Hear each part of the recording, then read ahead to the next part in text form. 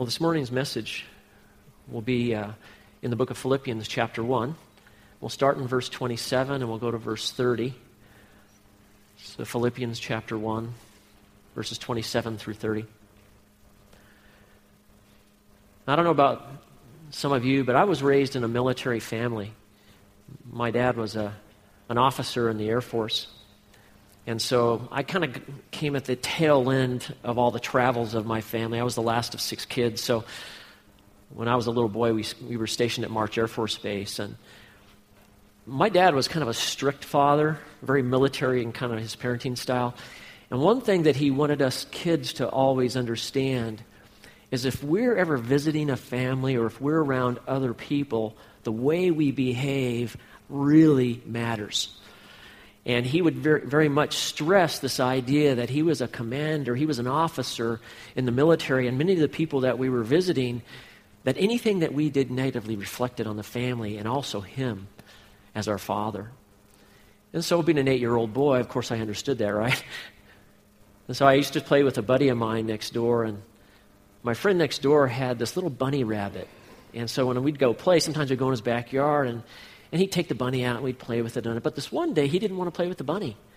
And I'm like, come on, man, let's play with the bunny. He's like, no. And there was this big bag of bunny food right by the cage. You guys ever seen like little pellets like alfalfa or something real hard? So I just picked up the bag and smacked him over the head with it. And the bag broke, and he starts crying, and his mother was watching through the kitchen window. And she comes out and grabs me by the scruff of the neck, and she takes me home. Of course, when my dad got home that night, I got the spanking. But I'll never forget, my dad sat me down afterwards and we had a talk. And he said, Rob, he said, you need to understand.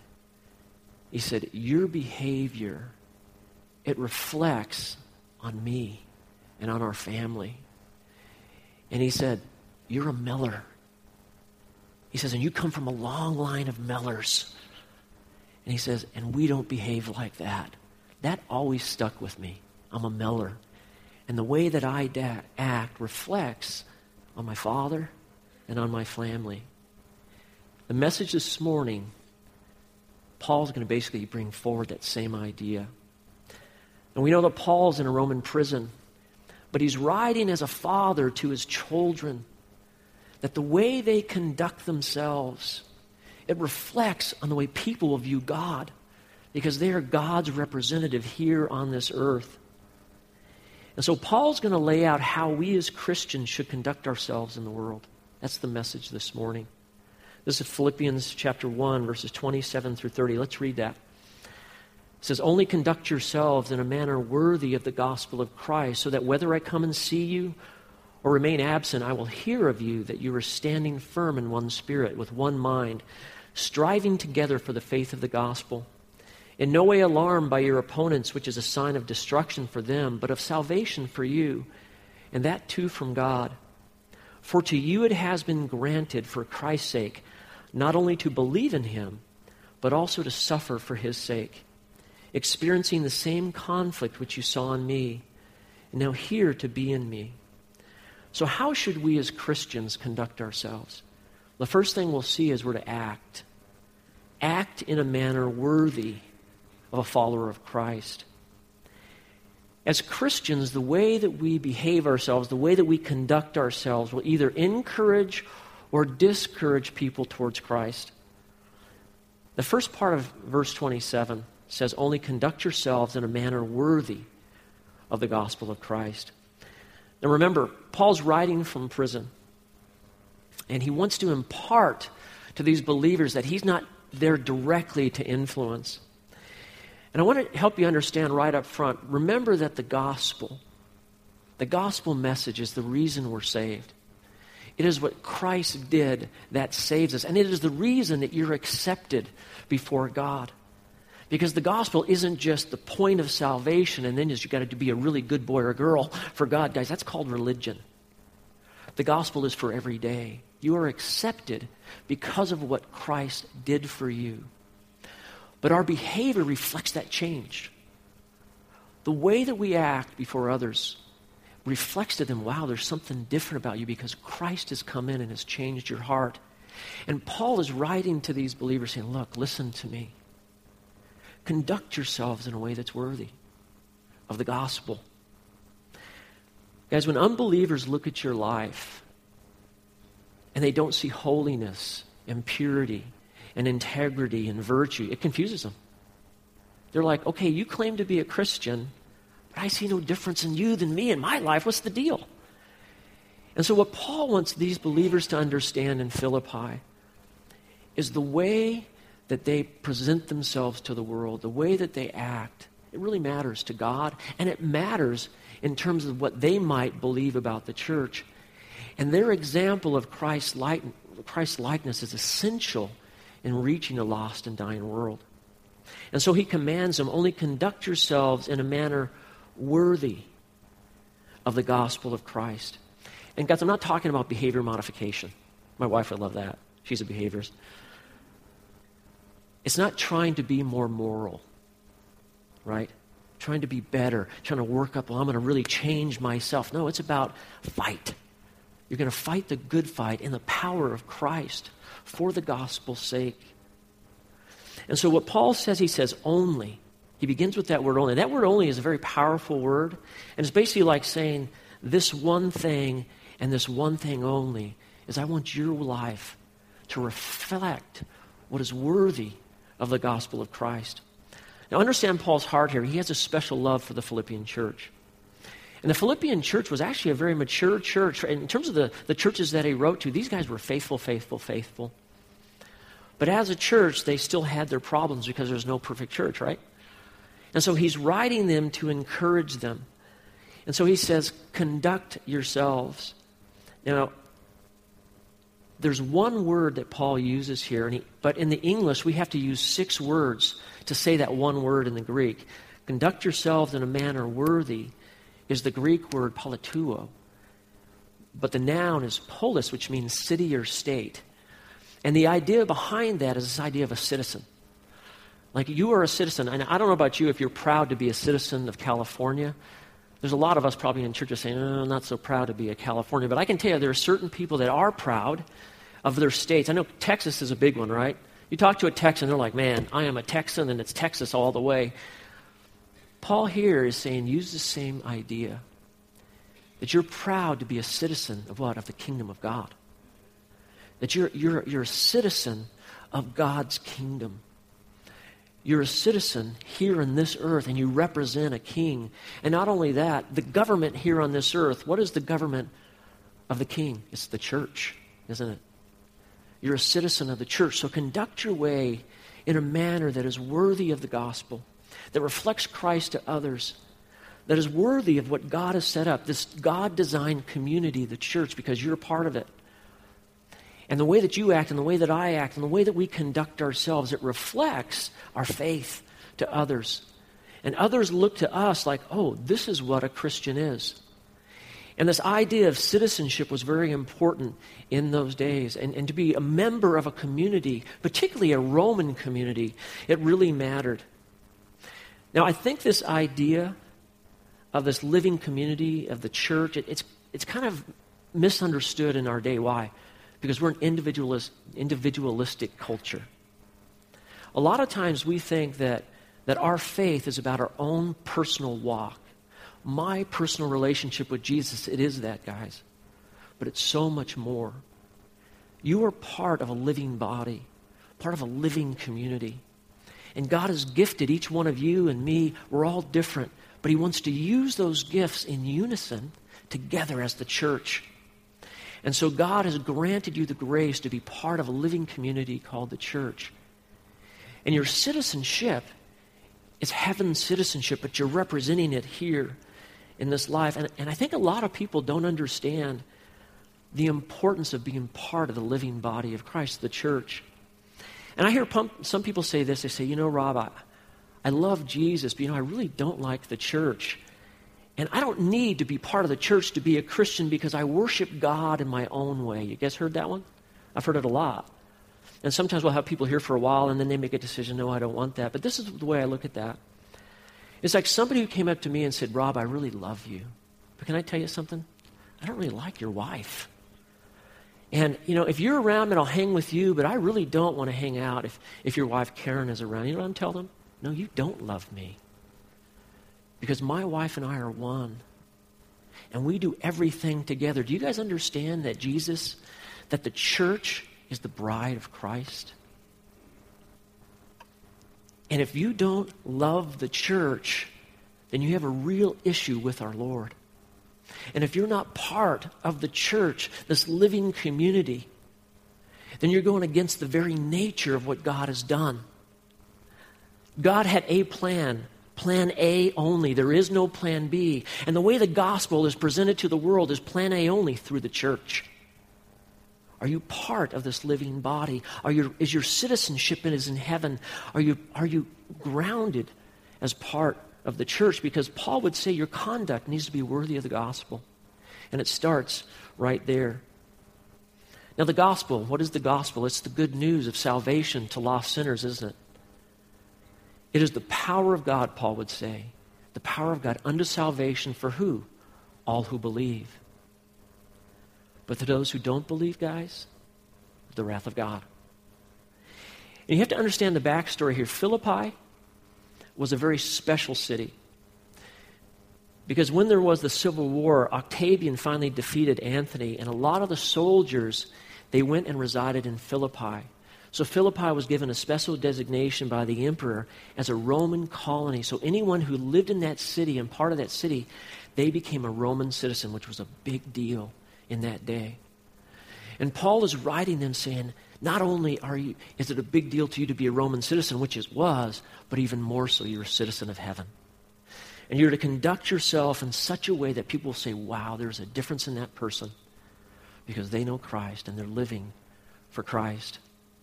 Our conduct, it matters. Now, I remember a message that David Rosales did, and it always stuck with me.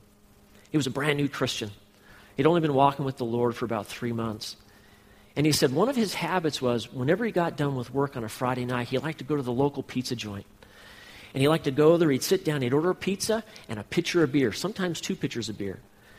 And he'd get that pitcher of beer waiting for his pizza, and he'd have 1 glass and then 2 glasses. And he'd start to get that little buzz, going on, kind of coming down from the week. And he said this one night he's sitting there drinking his beer, and he hears at the table next to him this couple talking, and they're talking about Christ.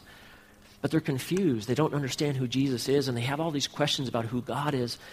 And he feels a prompting by the Spirit, go talk to them. But he's conflicted. He's got a buzz going on, he's got the beer in front of him, and he's not sure what he should do. Should I go talk to him? Is it a bad witness? And so he basically says, I don't think I can do anything. And right then, another man walks up and said, hey, I heard you guys talking about Jesus. Can I share with you? And David said he learned something that night. He said he realized right at that moment he missed an opportunity that God had given him. And God had to give it to another person to complete because his witness was affected. Because what we do, it matters to God. Now some of you are saying, well Pastor Rob, I'm not perfect, but I am trying to live, if you will, for Christ. And I'm trying to be an example to my family and to my friends. But can I be honest with you? They don't seem to get it. Their behavior isn't changing. And if anything, they're hammering me and they're saying, you're a Jesus freak, and I'm taking it on the chin for that. Well, can I tell you, that's just part and parcel of the Christian life. But your good behavior, trust me, has an effect on those. And this is the way Peter put it in 1 Peter 3:16. He said, keep a good conscience, so that in the thing in which you were slandered, those who revile your good behavior in Christ, they will be put to shame. Guys, act in a manner worthy as a follower of Christ. That's the first thing. There's a second thing. How should we as Christians conduct ourselves? Stand. Stand firm, united with others in the cause of the gospel. There are some things as a Christians where we must just stand our ground and not move, because we need to do it in unity with other believers. We're part of a corporate body. Now the second half of verse 27 says, so that whether I come and see you or remain absent, I will hear of you that you are standing firm in one spirit with one mind, striving together for the faith of the gospel. So Paul here is saying, now whether I come to see you or remain absent. Now I don't know if you remember this, but in verse 25, Paul said he was convinced Matter of fact, he says, I'm convinced of this, that I know that I shall remain and continue with you for the progress of the gospel. So Paul believes he's going to get out of jail eventually, but he just doesn't know when. And so he understands, okay, right now, the way it stands, I don't know when God is going to free me. And so in my absence, guys, I want you to act in such a way. I want you to be united as a church, because the heart of Paul and the heart of our Lord is that there's no division in the church. It's really confusing to those outside the church, right, when they see church breakups and church division. And how hard is it on the people? Maybe many of you have come from other churches where that happened. And it's a very painful thing for the church, and it dishonors the Lord. And so we need to stand together, united for the gospel. Common things that we believe in and we fight together for. And the bottom line, guys, is we have what I call the essentials. We can all stand on those together. Now, there are going to be certain things that we might disagree with. But there are essentials that there is no bargaining. The first one is that God is a triune God. God in three persons, Father, Son, Holy Spirit. You can't give any ground on that. That's why we can't say that a Mormon is a Christian or a Jehovah's Witness is a Christian. They don't believe that. Jesus is fully God and fully man. And he came as the perfect substitute to die for our sins. You can't give any ground on that. There's no wiggle room. Scripture is inspired by God. It is inerrant and it's infallible. We cannot move on that. You are saved by grace alone. Your works will not save you. We stand on that truth. And you're saved by faith. Trust in what Jesus did. Those are immovable. Those are essential. But guys, as a church, we work together. And so Paul says, I will hear that you are standing firm in one spirit and one mind. And that word for stand is the word steko. And it's the idea of a soldier that's just standing his ground against enemy forces, and he doesn't budge. And he will not move, even to the point of death. That you will stand for the gospel. You'll stand in the gap, if you will. And standing firm has kind of a positive and a negative side. You stand for God, but you stand against evil.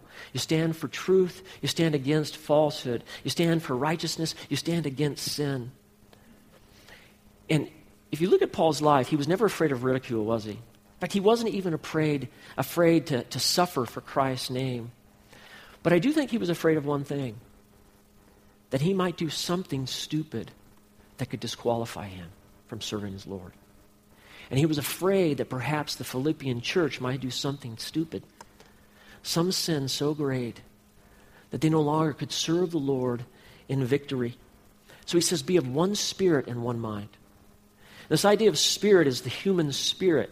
It's the idea of the heart. It's what do you trust in? What do you believe in? He says, be united in your hearts together. And the idea of mind is your thinking, your mind, your thought process, be of one spirit and one mind together. And the idea of this unity we see in the early church, don't we, in Acts chapter 2? Let me read it for you. Acts chapter 2, verse 44 says, and all those who have believed were together and had all things in common. That kind of unity is a church. And unity is very important to our Lord Jesus Christ, isn't it? Christ wanted nothing more than his church to be viewed as a whole, as a united front. This is why Jesus says, I give you a new commandment in John 13, 34 and 35. And this new commandment I give you is that you love one another, even if I have loved you, that you also have love for one another. And by this, all men will know that you're my disciples, by the love you have for one another. And then Jesus, in his prayer, right before he went to the cross, in John 17, listen how he talks about the unity within the church. In John 17:17, it says, sanctify them by the truth. Your word is truth. And then in verse 20 through 23, he says, my prayer is not for them alone, but I pray also for those who will believe in me through their message. That's you and I. We're believing in the message of the apostles. And then he goes on and says, that all of them may be one, Father, as you and I am in you. May they also be in us, that the world may believe that you have sent me. And I have given them the glory that you gave me, that they may be one as we are one. I am them and you and me. And may they be brought to complete unity, to let the world know that you sent me and that you've loved me and that even that you've loved me. Guys, unity expresses the reality of Christ. And Paul understood that unity in the church, guys, it's critical. It's critical to growth. It's critical to maturity. It's critical as a witness to the world. Are you working together with other believers? Are you serving alongside others? Unified in a common purpose. And he says, striving together for the faith of the gospel. Now what Paul does is he likes to use words that have like visual pictures. And so he used that word polituo or polis, kind of this idea of a city. And now he shifts the word, and he's using a word where we get the word athletics. And the word is sunathello. And from it we get our word athletics. He's talking about working together as a team.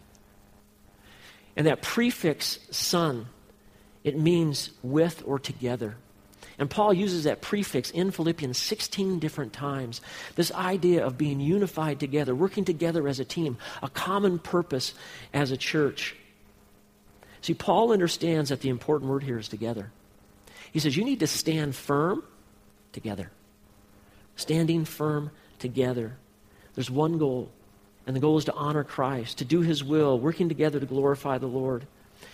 And the minute we start going rogue on this, and we start saying, you know what, I'm going to do things my own way. And I know the church teaches that, but I'm going to do it my way. I want to be the guy. It's kind of like that, the basketball player or the sports guy, that he's the player that wants all the glory, right? The glory hound. I want to be in the lights, man. I want to be the guy. When you start doing that, things start going south. And division starts. Because he says, striving together for what? We're striving together, guys, for the gospel's sake. So what is the gospel? It is the good news of salvation addressed to a world lost in sin. And there's some components to the gospel I think we just need to understand. Number one, it's powerful. Paul said this, is the power of God unto salvation to all who believe. Who's the author? The author is God in Christ. God gave the gospel message. Why? To reach a lost world. When a person believes, they are given forgiveness. If a person will not believe, guys, they are a child under wrath, it says. A person who does not believe is dead in their trespasses and sins, the Bible teaches. And there is nothing they can do to earn salvation. It is God alone who can save them. And so the emphasis of the gospel is God's sovereign, unmerited grace, God's gift to mankind, seen in Jesus. And the message of the gospel is Christ. The gospel is centered on Christ. This is why Paul said in 1 Corinthians 15, 1 through 4, I make known to you, brethren, the gospel which I preached to you, which also you received, in which you also stand, by which you are saved. And if you hold fast to the word which I preached to you, unless you believe in vain. For I have delivered to you as first importance what I also received, that Christ died for our sins according to the Scriptures, that he was buried, and he was raised on the third day according to the Scriptures. The gospel is Jesus' life, death, and resurrection. And we stand on that truth. And the implication there is that a sinner should accept the gospel, that they should accept that message by faith. Because if they will not accept that and embrace Christ by living faith, guys, they will stand in judgment. And this is why Paul expresses in Romans 1 so strongly, he says, I'm not ashamed of it. I'm not ashamed of the gospel. Because in it is the power of salvation to everyone who believes. And then he goes on to say, for the Jew first and also for the Greek, for in it is the righteousness of God that's revealed. A righteousness from faith to faith, as is written, the just shall live by faith. And what does God call us to be for the gospel's sake? What John was talking about in the prison, an ambassador for Christ. Paul says in 2 Corinthians 5:20 that we are ambassadors for Christ as though God were entreating through us, we beg you on Christ's behalf, to be reconciled to God. Guys, there is no life unless there is acceptance of Christ. There is no reconciliation unless people respond to the gospel.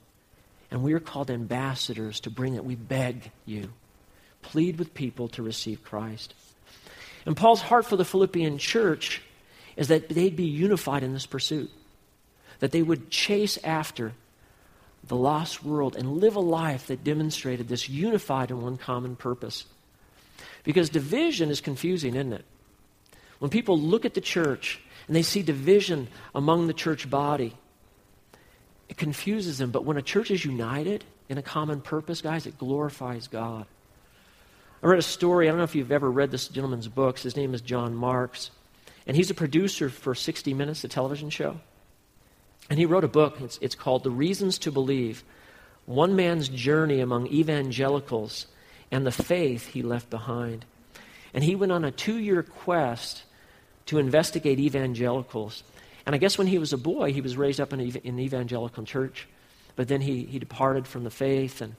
But he said, the event of Katrina and the way that the churches acted, it brought him back to question the reality of Christ, and he became a Christian. He put his faith in Christ. And this is what he said. He said, I saw one Baptist church in Baton Rouge feed 16,000 people a day for weeks. Another church housed 700 homeless evacuees. Years after the hurricane and long after the federal assistance has dried up, a network of churches from different denominations and background in surrounding states is still sending regular teams to rebuild houses. Most impressively to Marks, all these church efforts cross racial lines and barriers in the Deep South. As one worker told him, we had whites, blacks, Hispanics, Vietnamese, and good old Cajun. And we just tried to say, hey, let's just help these people. This is our God, and this is our state. And we'll just let everybody else sort out the other stuff. We got to go cook some rice. So here's what Mark concludes. He said, I would argue that this was a watershed moment in the history of American Christianity. Nothing spoke more eloquently to believers and to non-believers who were paying attention than the success of a population of believing volunteers measured against the massive, near-total collapse of a secular government effort. The storm laid bare an unmistakable truth. More and more Christians have decided that the only way to reconquer America is by uniting and serving together. The faith no longer travels by the word alone. The faith no longer travels by the word alone. It moves boldly by the deeds of Christian workers working together as a team, preaching and living the Word of God. He saw their unity. He saw them working together, and he said, wow, that's true Christianity. Now, some of you might be thinking, well, Pastor Rob, I really don't get along with people real well.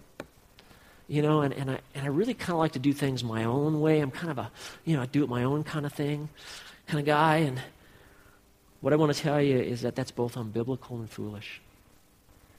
The Bible says you're part of a church, a living body of believers.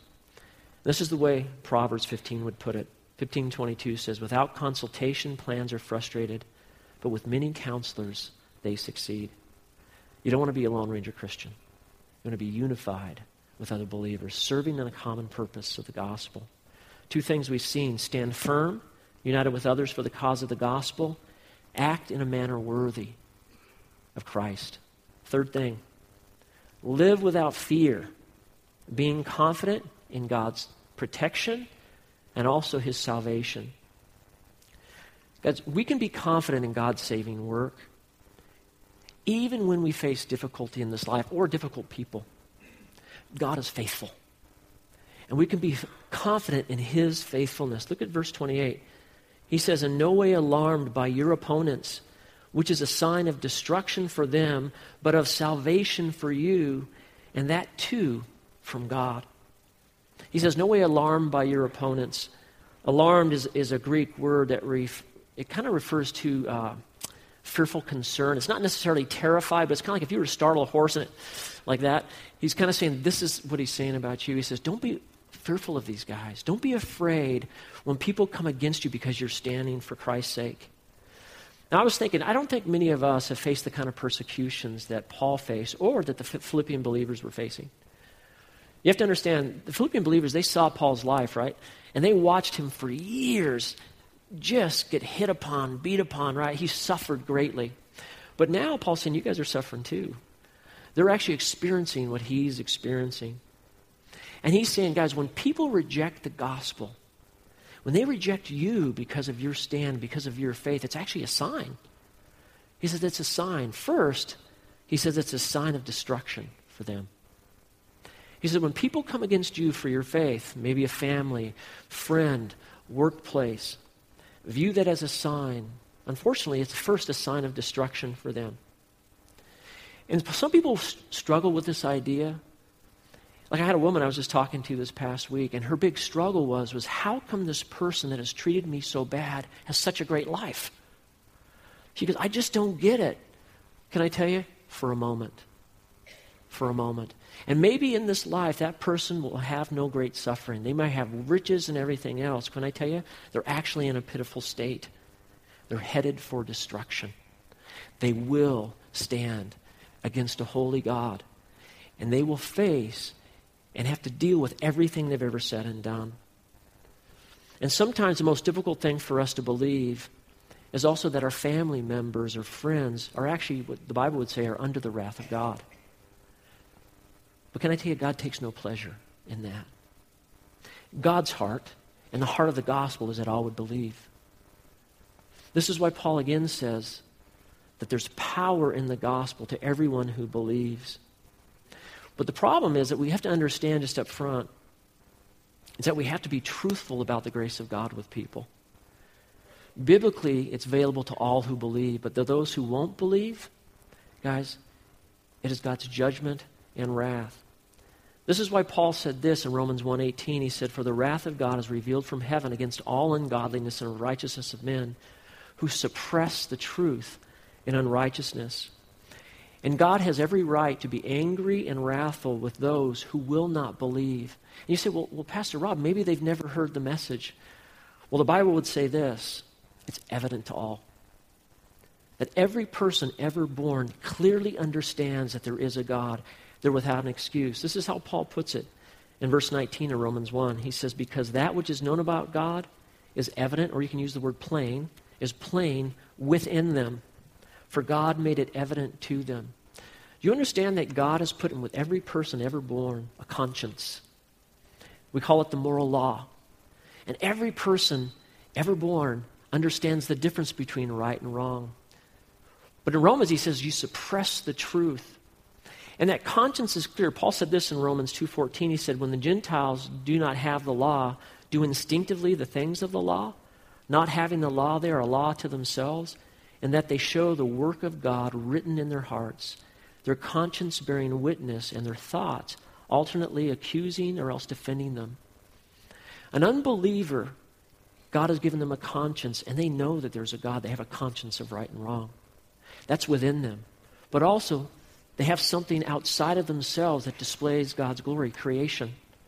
So Paul says in verse 20 of Romans 1, for since the creation of the world, his invisible attributes, his eternal power, his divine nature, have been clearly seen, being understood by what has been made, so that they stand without an excuse.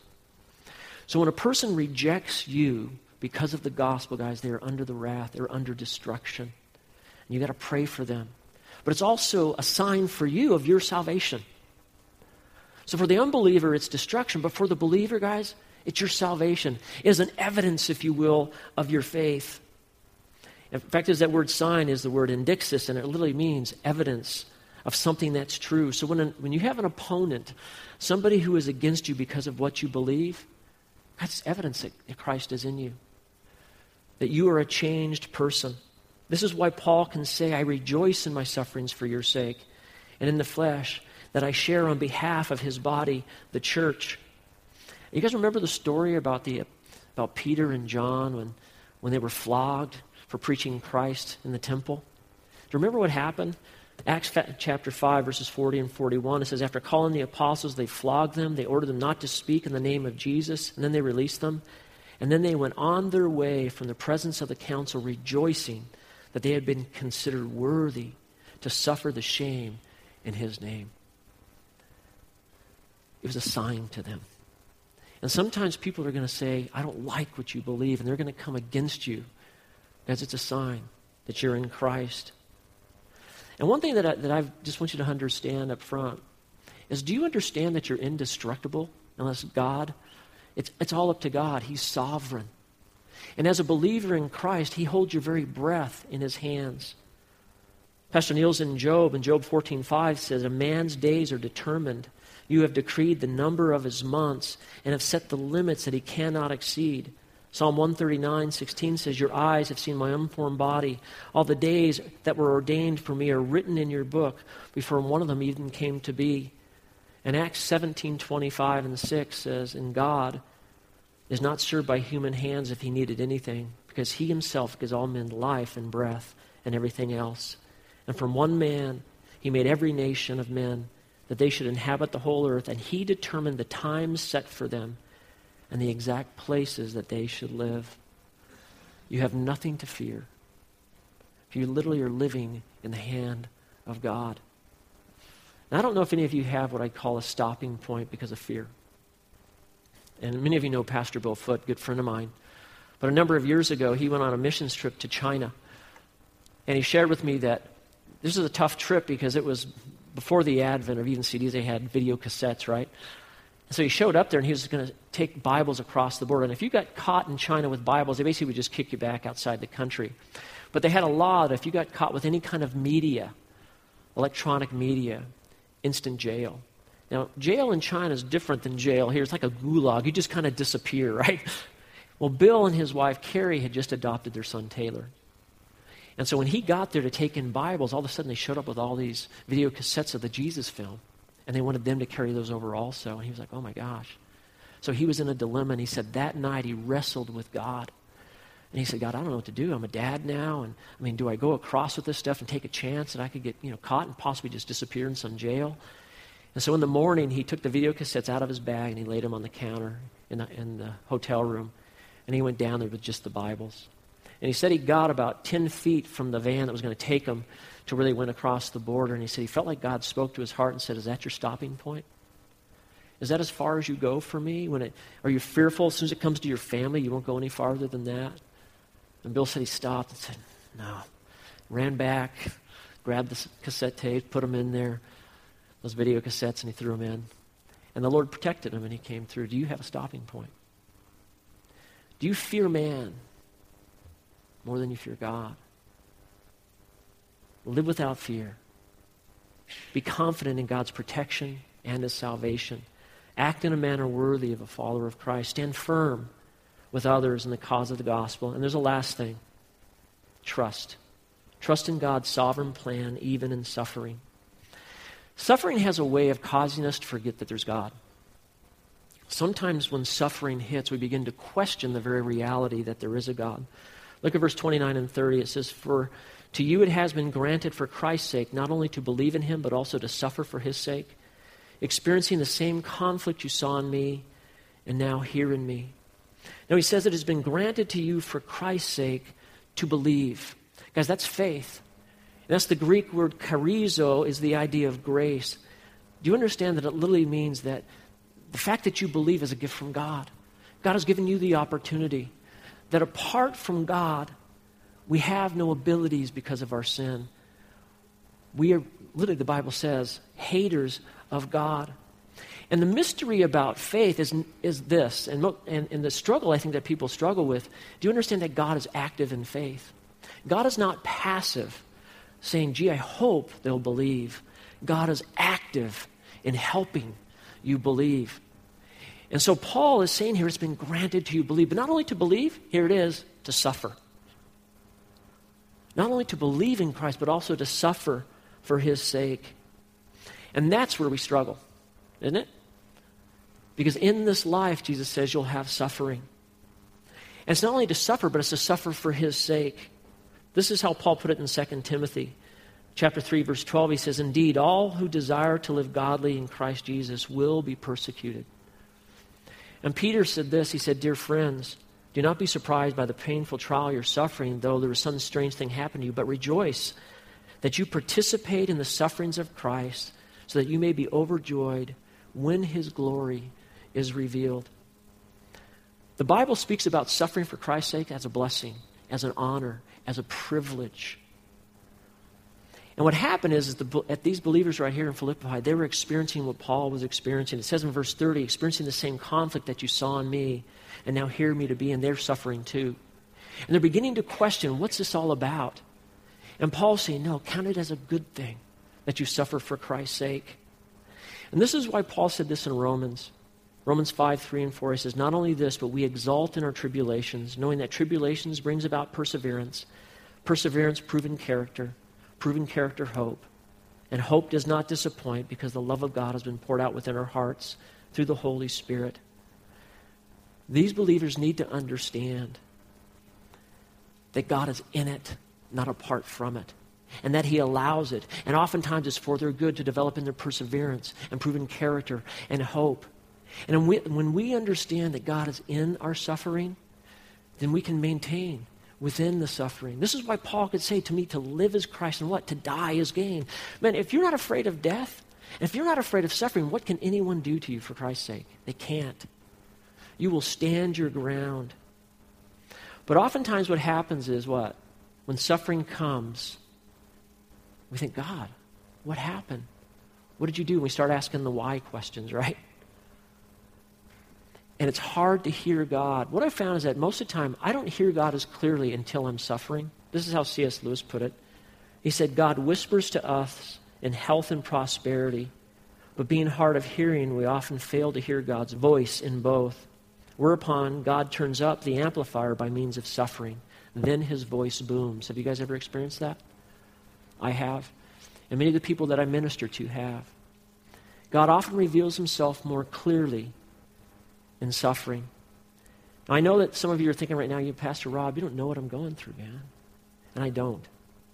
I do know some here in the church and the suffering that you've been through. But I can tell you this, trust Him. He is in it. And you can lean on Him. The Bible says to cast your cares on Him because He cares. So how should a believer conduct themselves? Act in a manner worthy as a follower of Christ. Stand firm, united with others in the cause of the gospel. Live without fear, being confident of God's protection and salvation, and trust in God's sovereign plan, even in suffering. Let's pray. Well, Father, we, as your church, Father, I pray that you'd help us to trust you in every area of our life, Lord. I pray that you would help us, Lord, to live such a life that our conduct, Lord, would be worthy of the gospel.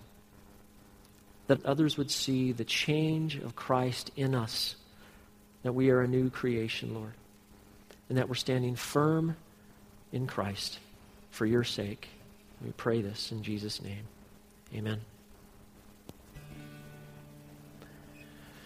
The interesting thing about the Word of God is that sometimes the Lord will use a message or maybe a time alone in the Word to kind of draw a line in the sand.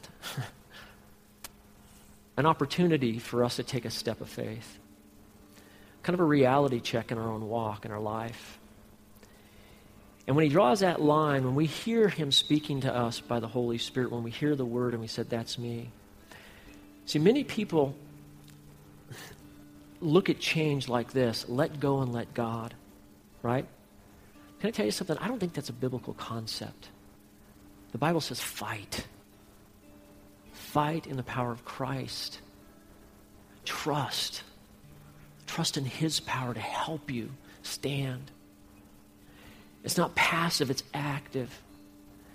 And so I would encourage you as a church, if you think God is calling you to take a step to live for Him, when you look at your life thinking, man, I'm not living the life that really honors God. It's kind of flip-floppy, but I want to. I have the want to, as Pastor Neil would say. My heart's there. Then I think you need to pray with me that today's that day. You've drawn that line in the sand, and I'm stepping over that line, and I'm going to live for Him in His power and in His strength. Okay, let's bow our heads. Father, we as your people want to be an example, and we want to live for Christ. And we want to act in such a way that our conduct is worthy of the gospel. May you move by your Spirit and empower us for service, Lord, for your glory. In Jesus' name, amen.